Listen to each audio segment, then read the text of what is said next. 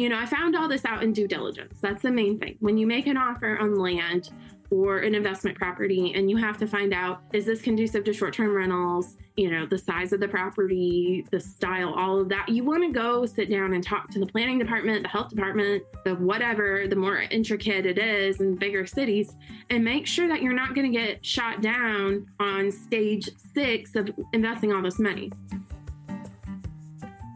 Ali Crook is a licensed realtor and entrepreneur in Atlanta who owns multiple tiny homes. And tiny homes in every sense of the word. They're tiny, but they're also full homes.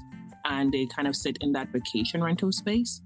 Ali got her BA in 2013 in International Affairs from the University of Georgia. She is an avid dogs fan.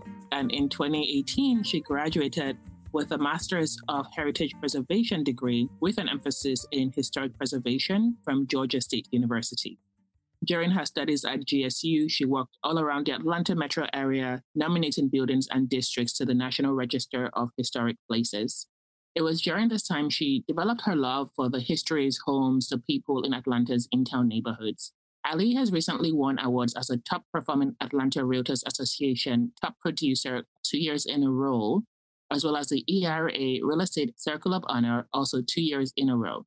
I've met Ali at multiple real estate investor events around the country, and we kind of share a love of understanding the fundamentals, what makes a successful investment, and how to build a solid real estate portfolio on those fundamentals. So today we'll be talking about the basics, how to find an agent, what makes a great agent, and what fueled Ali's desire to build tiny homes, as well as what that journey has been like. So Ali, welcome to the show, and thank you for being one of my very first guests. Yes, thank you, Etty, and congratulations on getting this off the ground. I'm super excited. We talked about this in Tampa in December, and I am honored you reached out to me to be a part of this. Absolutely. So tell me about the moment you're closing on the loan for the tiny houses. What was that like? Yeah, so I had not done a real estate investment prior to closing on the land to buy the tiny homes. I was a realtor for about 3 years before I started realizing I need to get into the investor game. And summer of 2021, I stumbled into a beautiful situation through a TikTok that led me to a group of really awesome real estate investors who do things a little unconventionally, meaning they use private money or seller finance, things like that, to fund deals that normally wouldn't be touched by an institutional lender. So I met Lisa Englehart through her TikTok about her teeny home program, bought the program, and I joined her mastermind. That really gave me the motivation to go out and find a lot to do a build and turn that into a short-term rental. So September 2021, I closed on 2 acres, which are deeded separately, 2 1-acre parcels. One I was able to buy with cash, and the other I bought with seller financing. So it was very nerve-wracking because I had not done any construction prior to buying this lot. I had remodeled a bathroom. And in the sense I say I remodeled the bathroom, I honestly ripped up the floor myself, got exhausted, then hired a contractor to put the tile back in. So I don't know. I was very naive, but very well equipped with experts in the field through networking. So thankfully, where I met you at Dealmaker in Richmond, Virginia, hosted by Jim Ingersoll, I met business partner in Michael Hicks. I met a private lender, and I met a mentor in Lisa. And then from there, I've been exposed to this awesome group of people that go to all these events all over the country and internationally. Next month, I'm getting on the Investor Addicts cruise that'll go to several different countries. And it's 7 days of nonstop collaboration, networking, and courses. So I'm really excited about it. That's awesome. So it sounds like the tiny houses themselves are they're made from a repurposed 40-inch shipping container. Is that right? So what we did is the tiny houses themselves are stick built. So they were wooden frame, stick and post foundations. So we sunk 9 columns per house. They are 20 feet by 20 feet with a wooden frame floor. And then they are 20 feet tall on one side and 13 feet tall on the other side. So they have a sloped contemporary roof. We built them all on site with framers. And then from there, they wrapped the house and did the siding, did all that sort of thing. But the shipping container component that you're referring to is our central amenity area. This was kind of a nod to Michael Hicks. He has a background in building unique properties. So he has three shipping container homes and tree houses and A-frames and all kinds of just really cool out of the box properties that he and his wife have developed over the years that are just fabulously successful in the short term rental space. So we were permitted in Dahlonega, where my short term rentals are located, which is about an hour and a half north of Atlanta. Lumpkin County, the unincorporated part of Dahlonega, allowed me to do two structures per acre. And that is why I ended up having to stick build houses, which I could have done shipping containers, but I kind of liked the build ground up for financing purposes. And then we had all this extra space in between the four houses. So we brought in a 40-foot shipping container that I bought from Mike, and he connected me with a welder that cut a 20-foot section out of the side of it. And so we have a really nice pass-through area for people to sit under the container for like shelter. We have an indoor-outdoor seating area with a dining table. And then we have a 40-foot deck that's built next to the table, or the container, that has a Blackstone grill and a prep station. And we've got games up there and those cute retro looking wheelie coolers and all that. So that when we have groups that come into the tiny homes, we rent on an individual basis and all four at the same time. So we've had everything from graduation parties to post-wedding ceremonies and family reunions at the Huddle. And that's what we've named it, is the Huddle is the central amenity area. And my business is called Huddle at Crooked Creek, LLC, because there is a creek that runs on the property. There's a really beautiful spring that pops up. We're in the mountains and it flows through the property, and it didn't have a name. And my last name is Crook, so we named it Crooked Creek. I love that. Yeah. Yeah. So I've been in business. This is a fun random story, but I've been in business since October of 2022. That's when we got our certificate of occupancy, our short-term rental permits, and our tourist accommodation permit. We have to kind of behave like a hotel based on the local county ordinances. And for the first time since we've been open, I got a call the other day from somebody looking for the Huddle House, which you are not native to the South, but the Huddle House is kind of a more Southern version of Waffle House. And a lot of people will call the tiny homes Huddle Homes or Huddle Houses. And I'm like, you know what? It's fine. I grew up going to the Huddle House here in Snellville, Georgia. So it kind of tickled me, but I'm shocked that it's only happened once, to be honest. So what was the inspiration for the tiny houses? Because most people, they're buying their first investment property and they're thinking 3-bedroom, 2-bathroom, single family house, bog standard, easiest way possible. What was the inspiration for the tiny houses? Was it just like scrolling through TikTok and seeing Lisa's content? Yes and no. So I am a self-employed realtor, and anybody that's gone through the mortgage application process knows that you have to be able to document your income, your debt, and your credit. And I didn't have a lot of debt. I had great credit, but my income on paper did not look super strong because I was a business owner. And it's just a whole complicated thing that requires a lot of extra red tape when you are self-employed versus being a W-2 employee of a big corporation, because our income is not static. So some months it's feast and some months it's famine. So I talked to a good lender friend of mine that helps me with my clients here in Atlanta. And she said, we can pre-qualify you for this amount. And I looked at what was available at X amount. I don't even remember what it was. And it was just not going to be conducive to cash flow. I wanted something that would, one, provide an awesome experience, and two, be something that was feasible. I didn't want to spend a ton of money getting into a mortgage and then not have anything left over to do a rehab or something like that. So I started looking around, and, a lot of people get the idea of, oh, I'm going to buy land and slap a tiny house on it, or a yurt, or a geodesic dome, or all these different things. And there's a lot of really cool stuff out there that does it very well on the different short-term rental platforms. But you have to look at the local zoning codes to see what they're going to permit.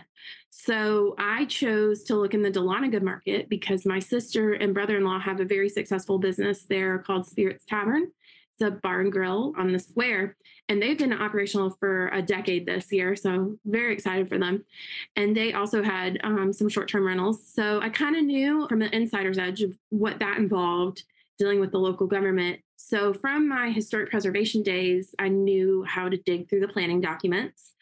And I went onto the Lumpkin County Planning website and found a guideline that kind of outlined tiny homes and shipping container homes and things like that that their planning department had put out there for developers.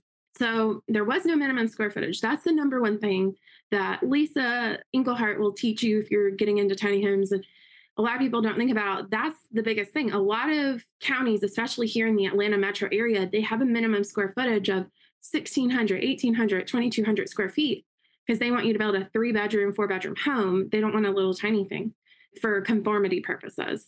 So Dahlonega said, no, we don't care. You can build as small as you want. So that right there was kind of like adding up. And I had talked to a couple of manufacturers of tiny homes on wheels and things like that. And those are not truly real estate. Those are really RVs. Those are registered with the Department of Motor Vehicles. They're kind of more like a modular mobile trailer home. Those are all used interchangeably. And they don't appreciate the same way that real property does that's affixed and built on the ground. So I was like, okay, this is what I've got to do. I've got to figure out how to build one of these. And when I found Lisa in July of 2021, scrolling through TikTok, I just was looking at hashtag tiny house.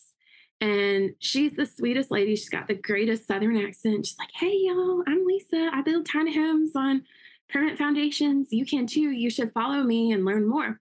So I did. I followed her for about a month. And then I got this really great drip campaign email from her that included a bunch of details about her program. It was somewhere around $500. And I thought, you know what, I'm not going to miss that $500. And this will be a good connection. So, and I was so right. I bought the program about 1 o'clock in the morning. And the next morning, maybe 9 a.m. or so, Lisa's calling me. I was like, hey, thanks so much for buying the program. And who are you? And, asking me all these questions, because so far when she had started her program, she had connected with people she knew personally through the real estate investor networks. And I was kind of the first person to fall into the funnel. So then from there, the inspiration really took off. She had a lot of building plans. I took one of her plans, kind of redrew it and designed it. Then I came to Dealmaker to hear her speak, and I met Michael Hicks, and the rest is history. So it was really, really lucky, just like hit a vein of gold. So it sounded like you kind of had the sense of you definitely wanted to do a tiny house because of the financing component to it. But then you also had that insight of, I can't just go buy a container or a trailer park and plop it on the ground because it's not going to appreciate. It's going to appreciate like a car, which doesn't appreciate. Yeah. I mean, don't get me wrong. There are so many investors out there that do modular homes and trailer parks and things like that do incredibly well. But in the short-term rental space, you want something that's unique and something that's new and modern. Really, really performs well. Short-term rentals, it's no secret, perform better than long-term rentals. Yes, they're more involved. They're not necessarily passive income. But as a realtor at ERA Foster and Bond here in Atlanta, we have a property management arm of our business. And my work best friend is the property manager. And listening to her talk about the insane things that long-term tenants do really convinced me I don't want to do that. I would love to have short-term guests that come that, stay for a couple days and they have a great time. And then people that they pay the cleaning fee, and I have a beautiful cleaning team of people that absolutely have made this business a success, that, they come in, they take care of everything, and we have to do periodic maintenance and restocks and things like that.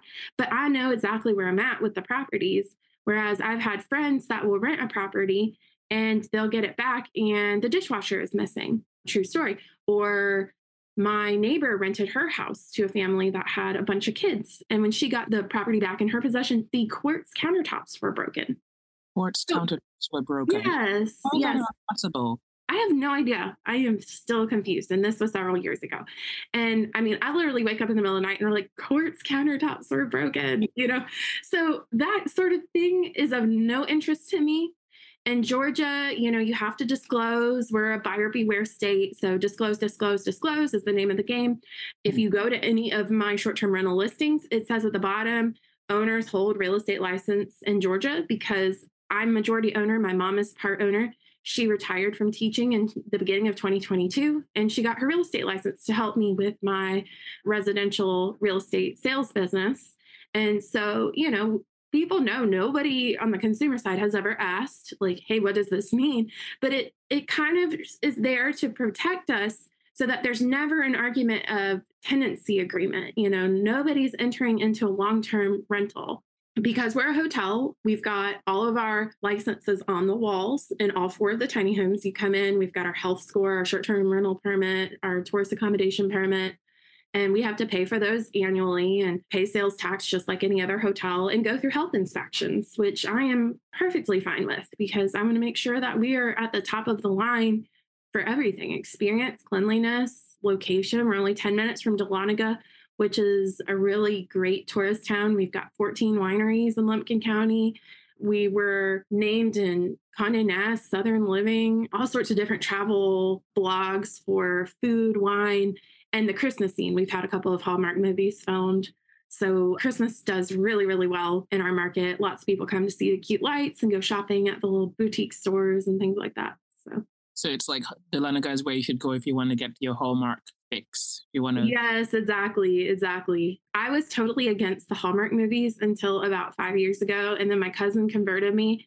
And now I'm like, yes, I can melt my brain and watch this cute trash. So I do love like around the holiday seasons when the Hallmark movies start to air. I just love like sitting in my like little rocking chair with like a little drink and like watching. yeah. I personally enjoy it. I love a good Hallmark. Yeah, no, I do too. I was like in denial about it for a long time, but I will now accept it. And having the tiny houses and being able to decorate them for Christmas was like one of the best experiences. Buying the Christmas trees and getting all the little decor. I was behind the curve this year and I just took everything down on Wednesday and it was so sad. But, it's only like 10 more months until we put it all back up. So like so this is the four tiny houses are the first kind of official real estate investment you made. Yes. And with your first big investment, you're doing a joint venture. You have an agreement. It's in an LLC. You've got multiple partners. You're talking about pouring concrete, hanging sheetrock, doing framing, going through multiple inspections, a private loan. This is the first deal ever you've done. Where did sophistication come from to like take all of this like really sophisticated elements and put them together on your first deal? Like where did that sophistication come from? So it was kind of a step-by-step thing. When I started, I thought, okay, I can pay for, this lot and I can sell or finance the other lot. So that was step one. And then my mom is retiring and says, yeah, I'll join you on this and I'll invest the money. So I'm thinking, okay, with her money, we've got enough for part of the building package. And then I met Mike and we started talking and there's a lot of very restrictive guidelines around lending out of an IRA, which is where a lot of real estate investors get their foot in the door. And so he came to see the project because he's basically in my backyard. He lives just south of Chattanooga in Rossville, Georgia. And he and his wife rode down to see the property and meet me at my sister's restaurant and just to get to know each other. And at first we were talking about them lending on the property, but then he said, I can't be involved if I'm the lender. And I think that for both of us it'd be more beneficial for me to kind of act in the general contractor capacity. So that's where we entered into a joint venture agreement that has turned into an equity partnership. Sorry to interrupt, but I just want to clarify for anybody who's listening and doesn't quite understand why he couldn't be involved. When you're lending out of an IRA, there's really strict guidelines about the investment you make, and the IRA rules really require that it's a passive investment. So if he lended out of his IRA and then turned up to like help Ali like hang sheetrock or like point out dimensions, it would be like he was involved and it would be a violation of the lending rules. No, thank you for clarifying that because that is a huge thing that you can't lend to direct descendants and children, grandchildren, parents. So my mom, hers was not an IRA investment. Hers was just an active capital. I'm not even exactly sure. We have a full-time bookkeeper and a CPA that helps us keep track of all of this. Hey, quick reminder, all the content you hear on the podcast and in the Fireplace community are all for your entertainment and education only. It is not financial advice. Please get advice from a competent financial professional, especially if you need expert help for your very specific situation. Okay, on to the episode. So we ended up moving forward with the partnership, breaking ground in January because it took from September until the end of December to get all the soil analysis, apply for the septic permits, apply for drilling the new well, all of that. And then when we tore down the trailer that was on the seller finance side, that's why the seller of this land was willing to do that deal that way. It was one owner that owned each parcel. And I really was interested in only the lot when I went to look at the property. But my mom was like, you really should go after both, because then you can kind of control what's happening on the other half of this one piece of property that clearly goes together. You had said it was 2 acres, but they were deeded separately. Correct. Yes. So the previous owner had subdivided it. Aha. Okay. Right down the middle. And thank goodness they did, because that was a technicality in the local guidelines, that because the property was subdivided prior to a certain date in 2010, I was allowed to have 2 residential dwellings per acre instead of just one. So that was just like a sign of luck, like this is what's meant to happen.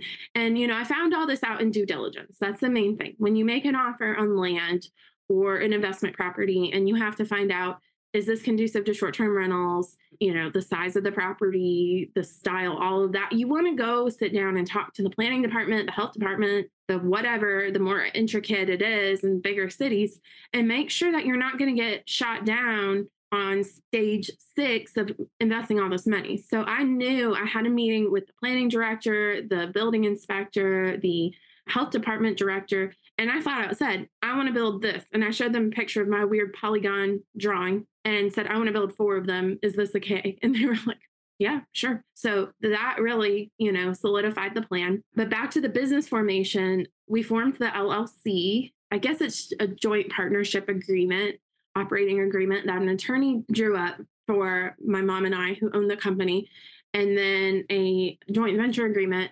between my company and Mike's company. And then from there, we had all of that lined up. We had all the permits. We had all of the, building plans and illustrations and data on the local area, other short-term rentals that perform really well, local amenities, some information from the Chamber of Commerce to kind of show, like, why are people coming in and out of this area? And I had all that with Dealmaker the second time I went. Pretty sure we saw each other there. And I handed that all over to a private lender. And she was like, okay, I think I might be able to help you here. And she really took a chance on me. And I'm very grateful for that, because I had not done any real estate investing. I didn't have anything else to point to other than I owned half of the property free and clear. So when she came in as a private lender, she wasn't able to be involved in the project. She never saw it, did anything other than lend money directly to my LLC for an 18-month interest-only term. So I paid her 2 points and 8%. And we closed in April of 2022 on that loan, because at that point, our funds that my mom and I had personally had kind of dried up, and her money came in to finish out the build. So, we had a lumber package, all of the labor, the siding. I mean, all of those were just really major expenses. And I was able to get finished to the point that we got our certificate of occupancy in September. And that September 2022 was really when the market really started shifting, and the resale market, everything started slowing down a lot, because we had come through these amazing months of like 2.5%, 15-year fixed mortgages.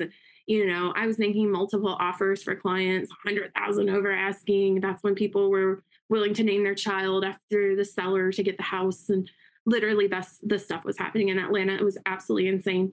Did not enjoy that period at all, but it was a very good, profitable time for me as a realtor. So that worked out really nicely. That had that income coming in. Then I went to a local bank through a relationship I had made with a lender here in Atlanta, and they were willing to refinance the whole deal. So they bought out the private lender and the seller finance. So I currently have one commercial mortgage. It's a 5-year adjustable rate mortgage. So that will come to maturity in September 2027. That is worth 50% of the appraised value in September. So we have a lot of equity in this project. So that's been the challenge now, is balancing the expenses to try to get to cash flow, which so far has been fine. We're paying the bills. It's just there's nothing extra yet. So we would love to tap into that equity to, then get some of the cash flow and then look for the next build site, because this has been very fulfilling. I feel like everybody is very happy with where we are with the project, whether that be a guest or a past investor. So, it's just a matter of time before we can find the next set of components to do it again.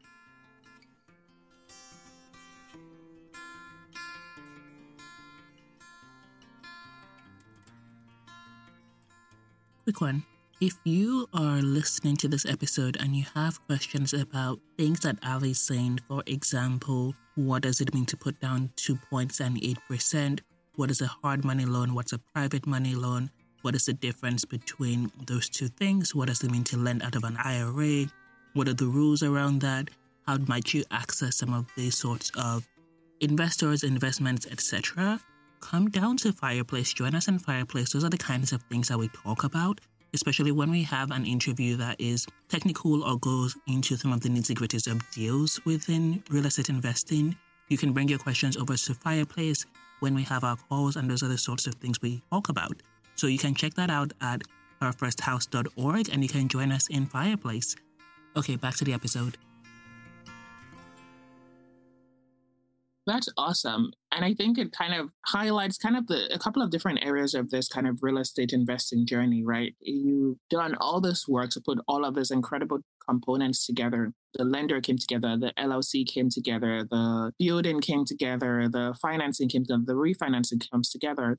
But there's still like a sacrificial part of, hey, we're not eating our seeds yet. We're going to keep investing back into the business and keep trying to grow the business. We're not ready to kind of like lay back and just kind of eat whatever proceeds we're getting from the properties.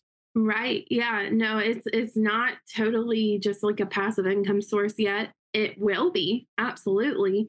It's just, this was the first stepping stone. My second project in real estate investing was due to the relationships that I had established with the tiny home build. I was able to secure a private lender that lent me the down payment to do a hard money loan on a purchase and a flip. So actually the house directly across the street from where I live was owned by good family friends that I've known almost my entire life. And they had this massive house, 5,600 square feet, that needed a lot of cosmetic repairs, some systemic, things, but it was in excellent shape on the exterior and everything on the inside needed an overhaul. So I was able to go in, purchase the house, close on that with both the private money lender and the hard money lender. And for people that don't understand the difference, hard money is an institutional loan that is usually some sort of accredited investor that's raised a lot of money that lends out at, flat rates if the deal makes sense. Meaning the after repair value is, so much more than the purchase plus the repairs. So they don't want to lend on anything that costs more than 70% of the after repair value by the time you purchase the house and do the repairs. And then to get into the deal, so you have some skin in the game, you have to put down a down payment. And that could be anywhere from 10 to 30% of the purchase price. And then they will usually lend 100% of those rehab costs in construction draws. So you have to have some money in the upfront to get started on construction. And then you have a series of inspections as you go to ensure that you're actually spending money on luxury vinyl plank and appliances and not jutting off the Bora Bora, for accountability purposes to the investors. So that worked out really well because we were able to close on that in July of 2022 and the property sold November 30th. So it was extremely stressful because it was my first time. It's right across the street from me, so I never got to stop looking at it or being involved. But we have wonderful new neighbors and everybody got paid back and are happy with me. So, it was also during pretty decent market shift. The appraiser kind of shot me down a couple times. So, the proceeds were not exactly what I was hoping, but not a loss. So I consider that a win and a notch in the belt for project number 2. It's so hilarious when like real estate investors, we like make all those numbers and we like estimated ARV and we make our fancy decks and then shop them around. And then when it comes time for like the appraisal, you're like holding your breath, crossing your fingers, looking around being like, God, please just let this appraiser think that my numbers make sense or like think that like the house is worth what I think it's worth. Yeah.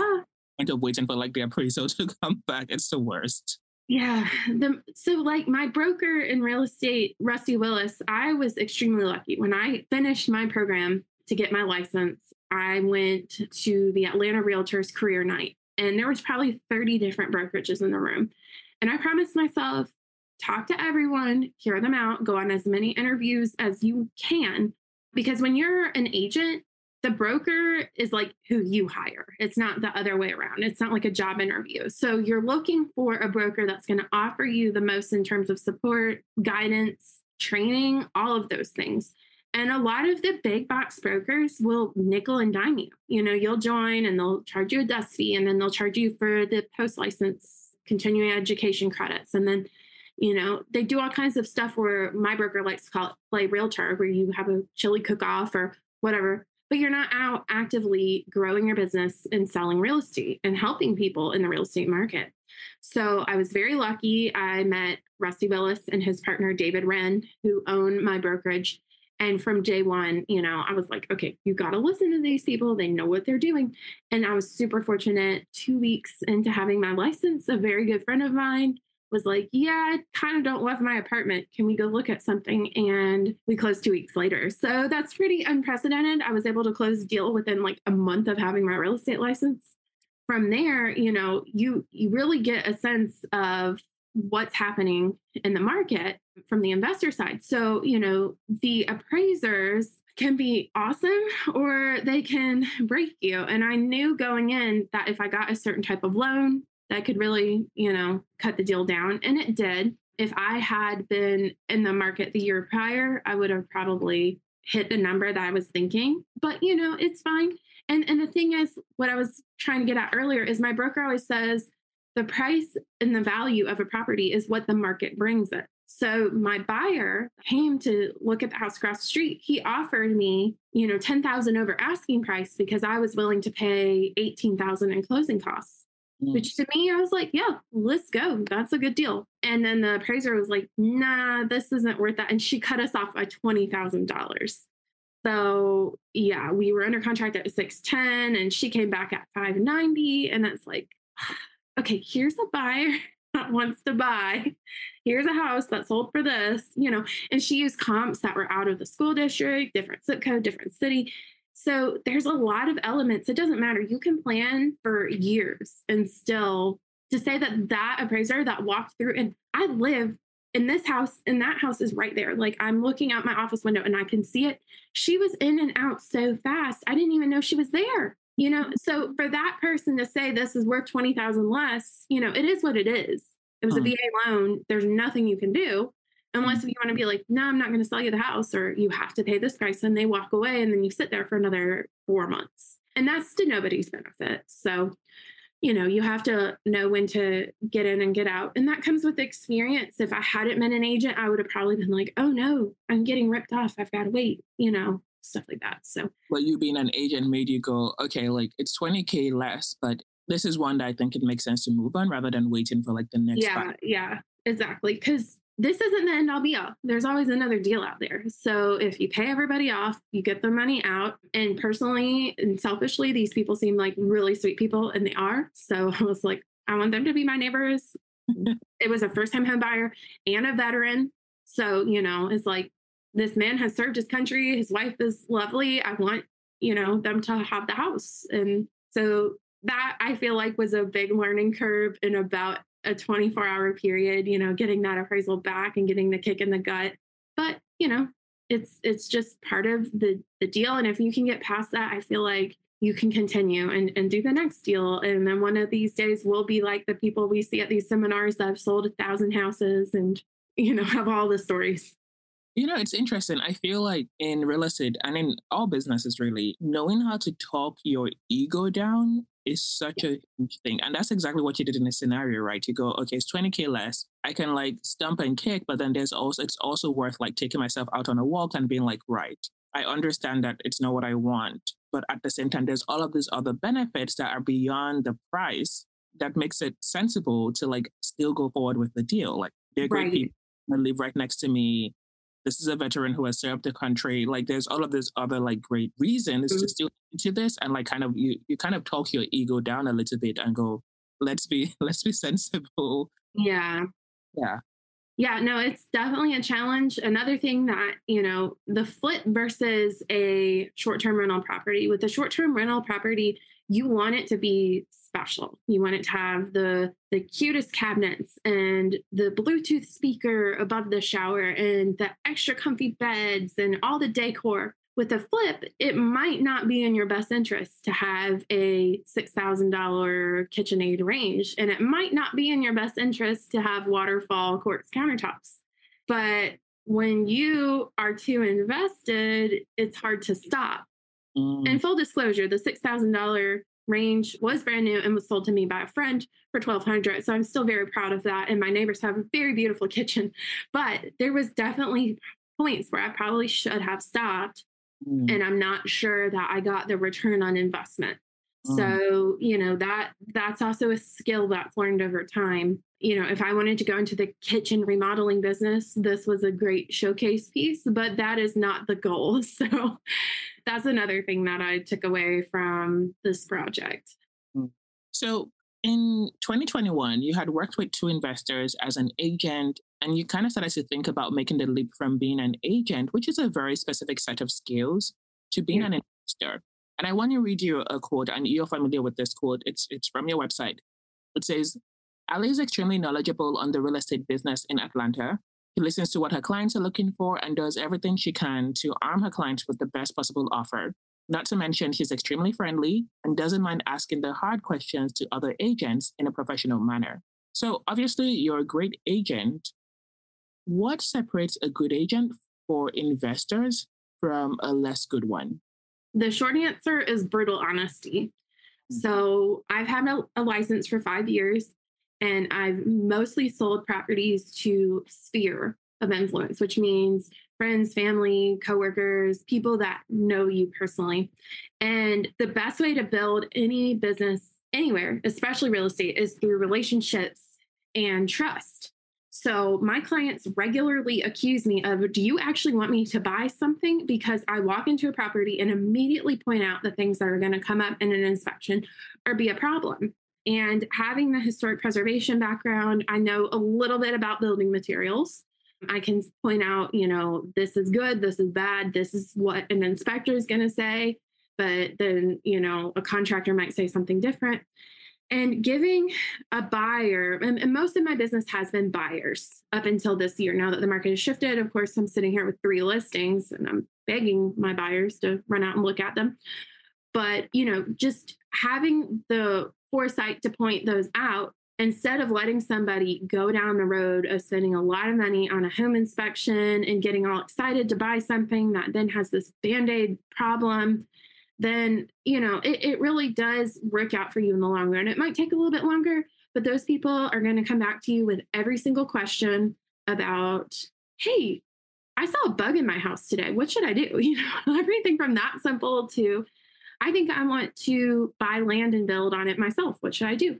Having, conversations with people that then lead to listings and lead to long-term relationships. So I think that is what really sets a lot of agents apart, because, if you're just in it for this sale and then the next sale, you're not going to be able to build something that's sustainable. And, I love what I do. I love it when people reach out to me and ask me questions about things that are like not even really real estate related, because they know that they trust me.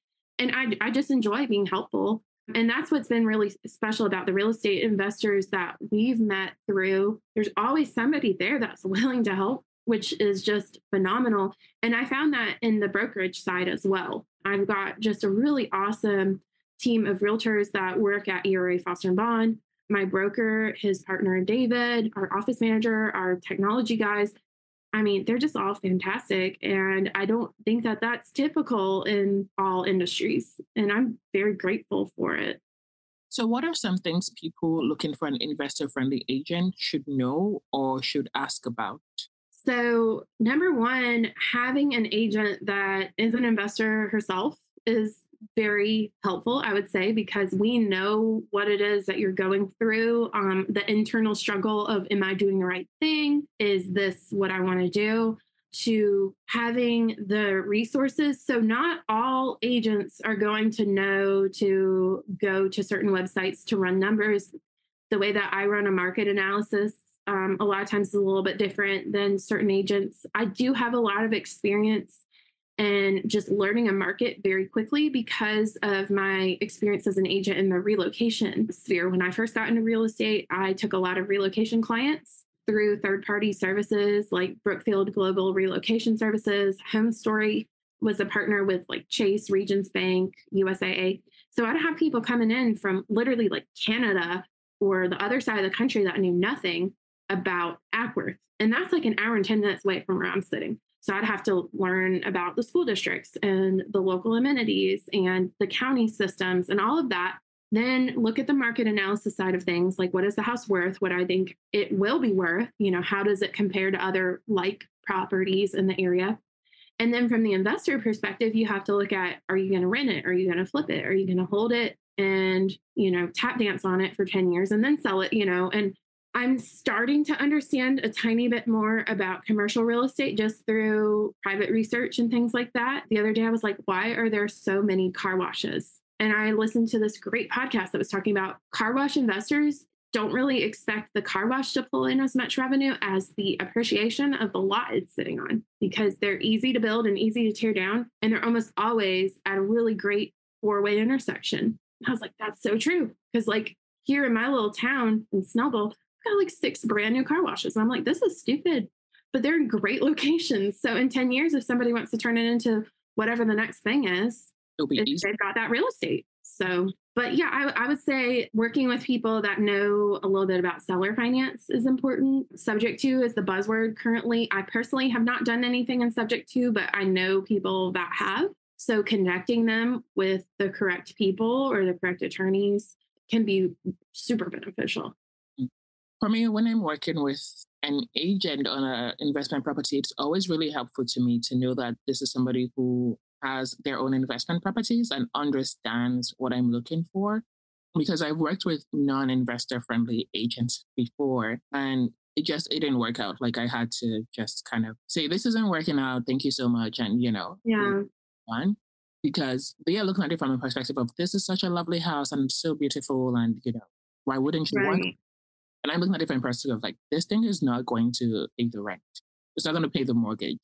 Right. Or, oh, this is in a great school district. That's fantastic, but it's not going to cash flow. And so the trade-offs I make at this stage of my real estate journey is it has to cash flow. I can't hold it in the hopes that it's going to appreciate 10 years from now. It needs to be making money today. Mm-hmm. And so working with people who don't understand that can be a little bit frustrating. And even working with people who don't have an opinion, that is the worst. It's just, they had this on a deal I was trying to like make happen here where I would ask the agent, so what do you think about this property? And it'd be like very non-committal, very like, it's kind of okay. Well, it depends on what you're looking for. That's not what I'm asking. Wow. Yeah. Opinion on if this is something I should buy or not.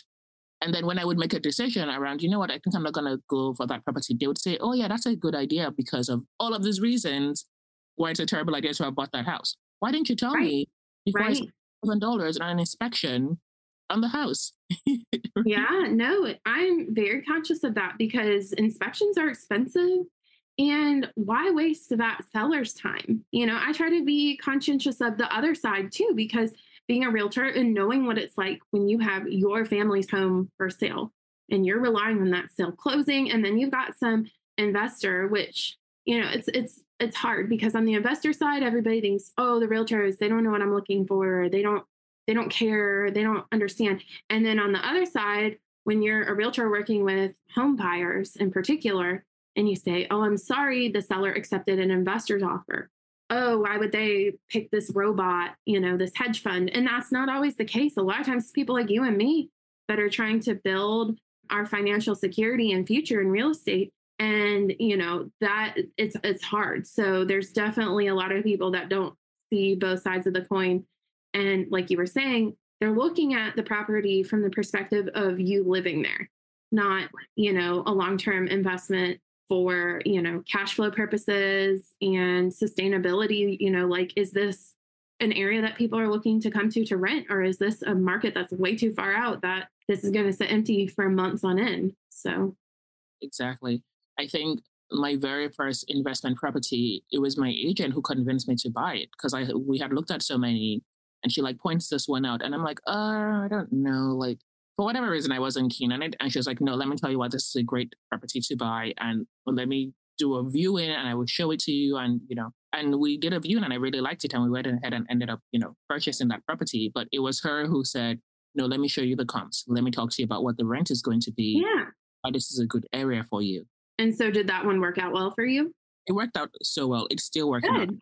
That's wonderful. I'm happy to hear that because there are a lot of very helpful agents out there that know what they're talking about and that are in it to help people, not just make a sale and move on. Mm-hmm. I think that's super important.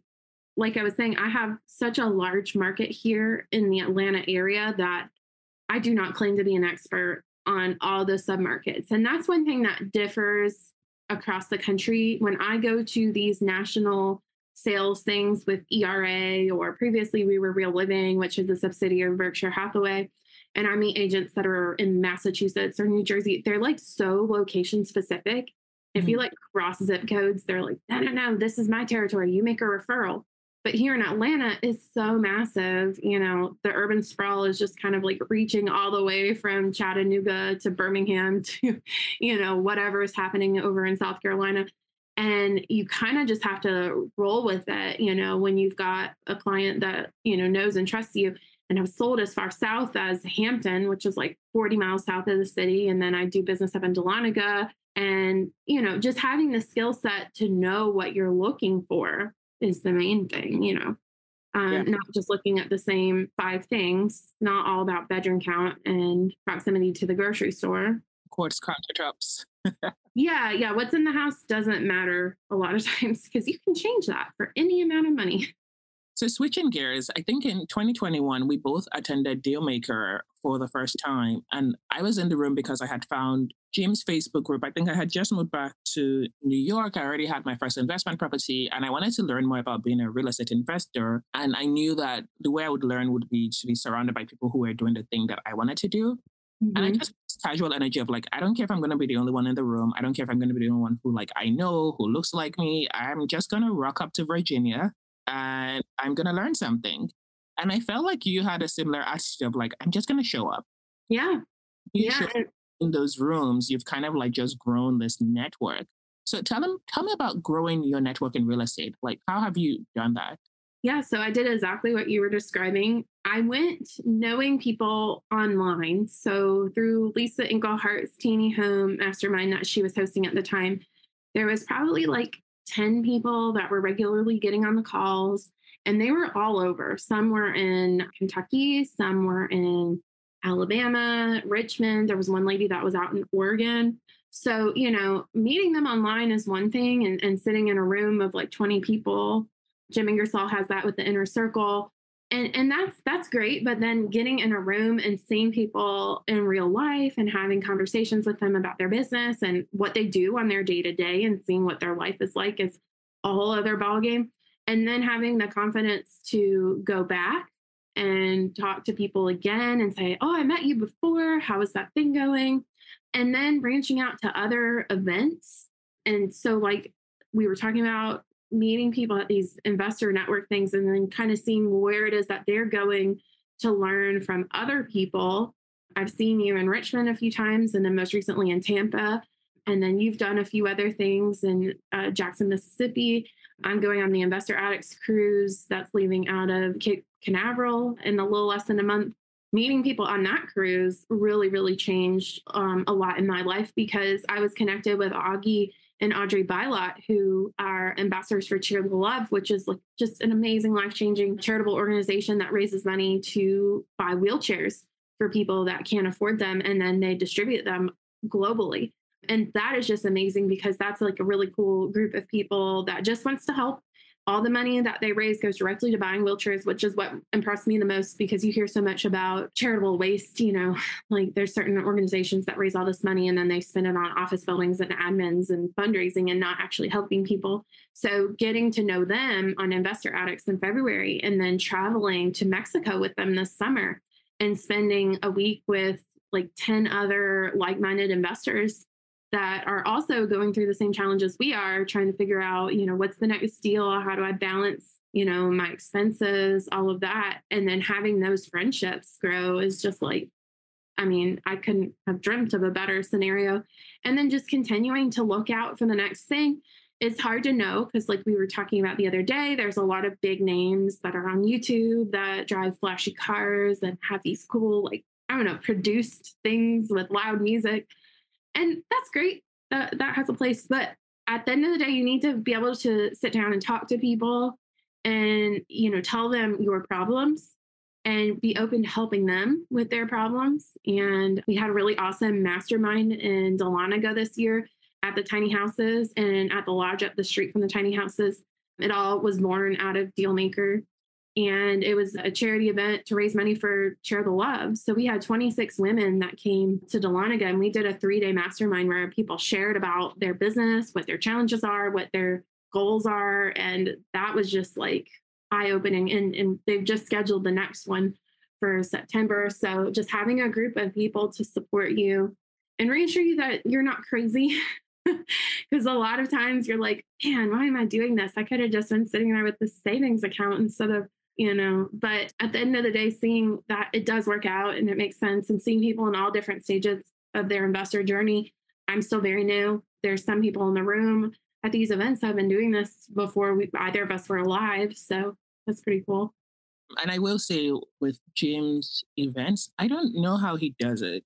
I think it's because Jim isn't of himself like a good person, but he just attracts really good people to his events. Because I've been to, we've both been to events around the country where the person who's speaking, the person who's organizing is a fantastic person, but there's a mix of people in the room. And so it's not, there's some wolves, there's some sharks, there's some foxes, it's, yeah. Be careful with how you move around the room and who you tell your business to.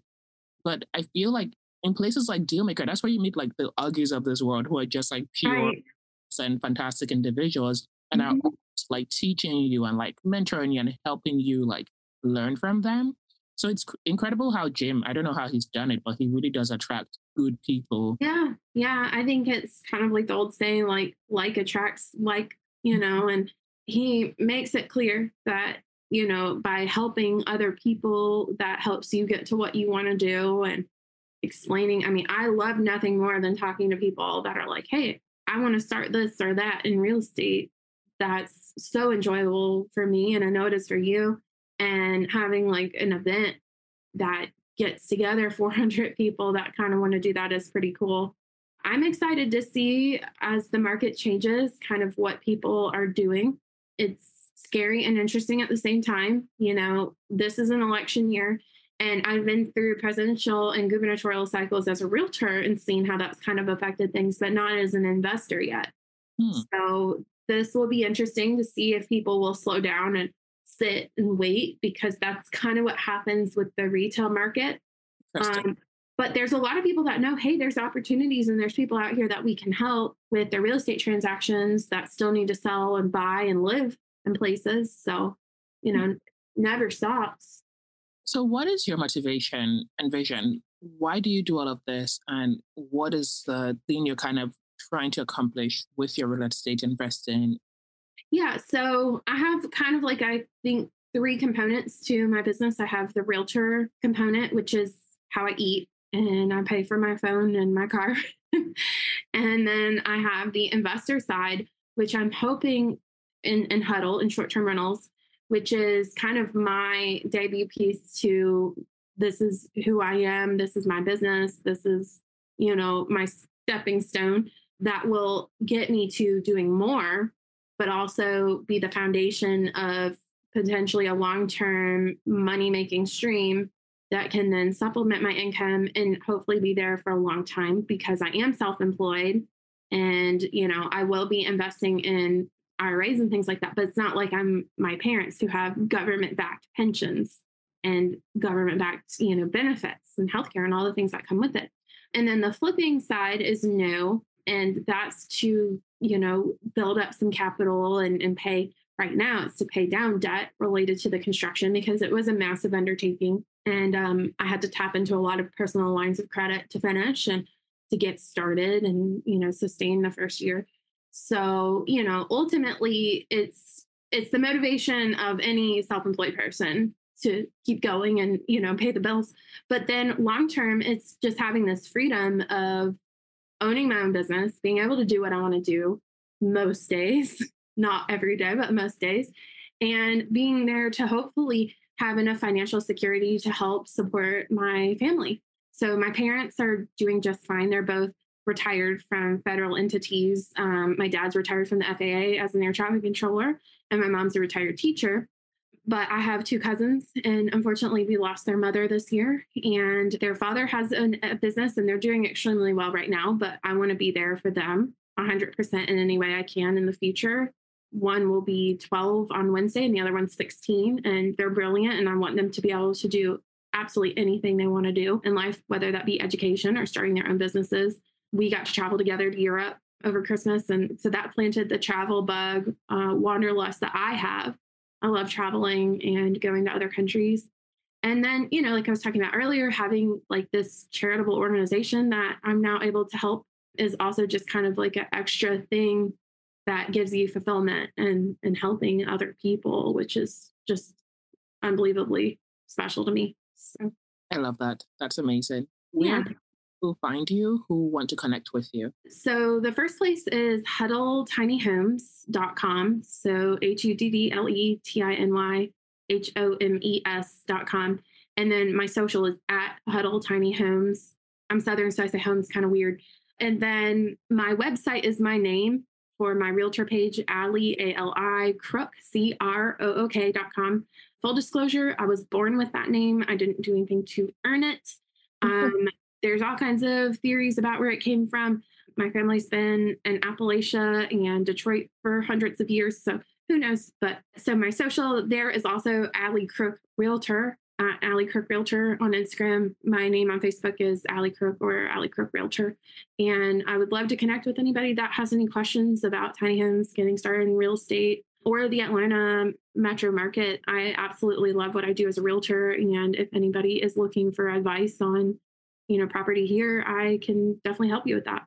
Amazing. Thank you so much, Ali. Thank you. I appreciate it. Well, good luck. I'm excited to see who else you have on. Thank you for listening to today's episode. Remember to check us out on herfirsthouse.org and join the community for access to bi-monthly calls with me and everyone else in the group, as well as loads of cool resources. Also, share this episode with 2 people and tell me what you liked or learned from the episode by tagging me on Instagram at Real Estate with Eti. That's Real Estate with ETI. We'll see you in the community and on the next episode.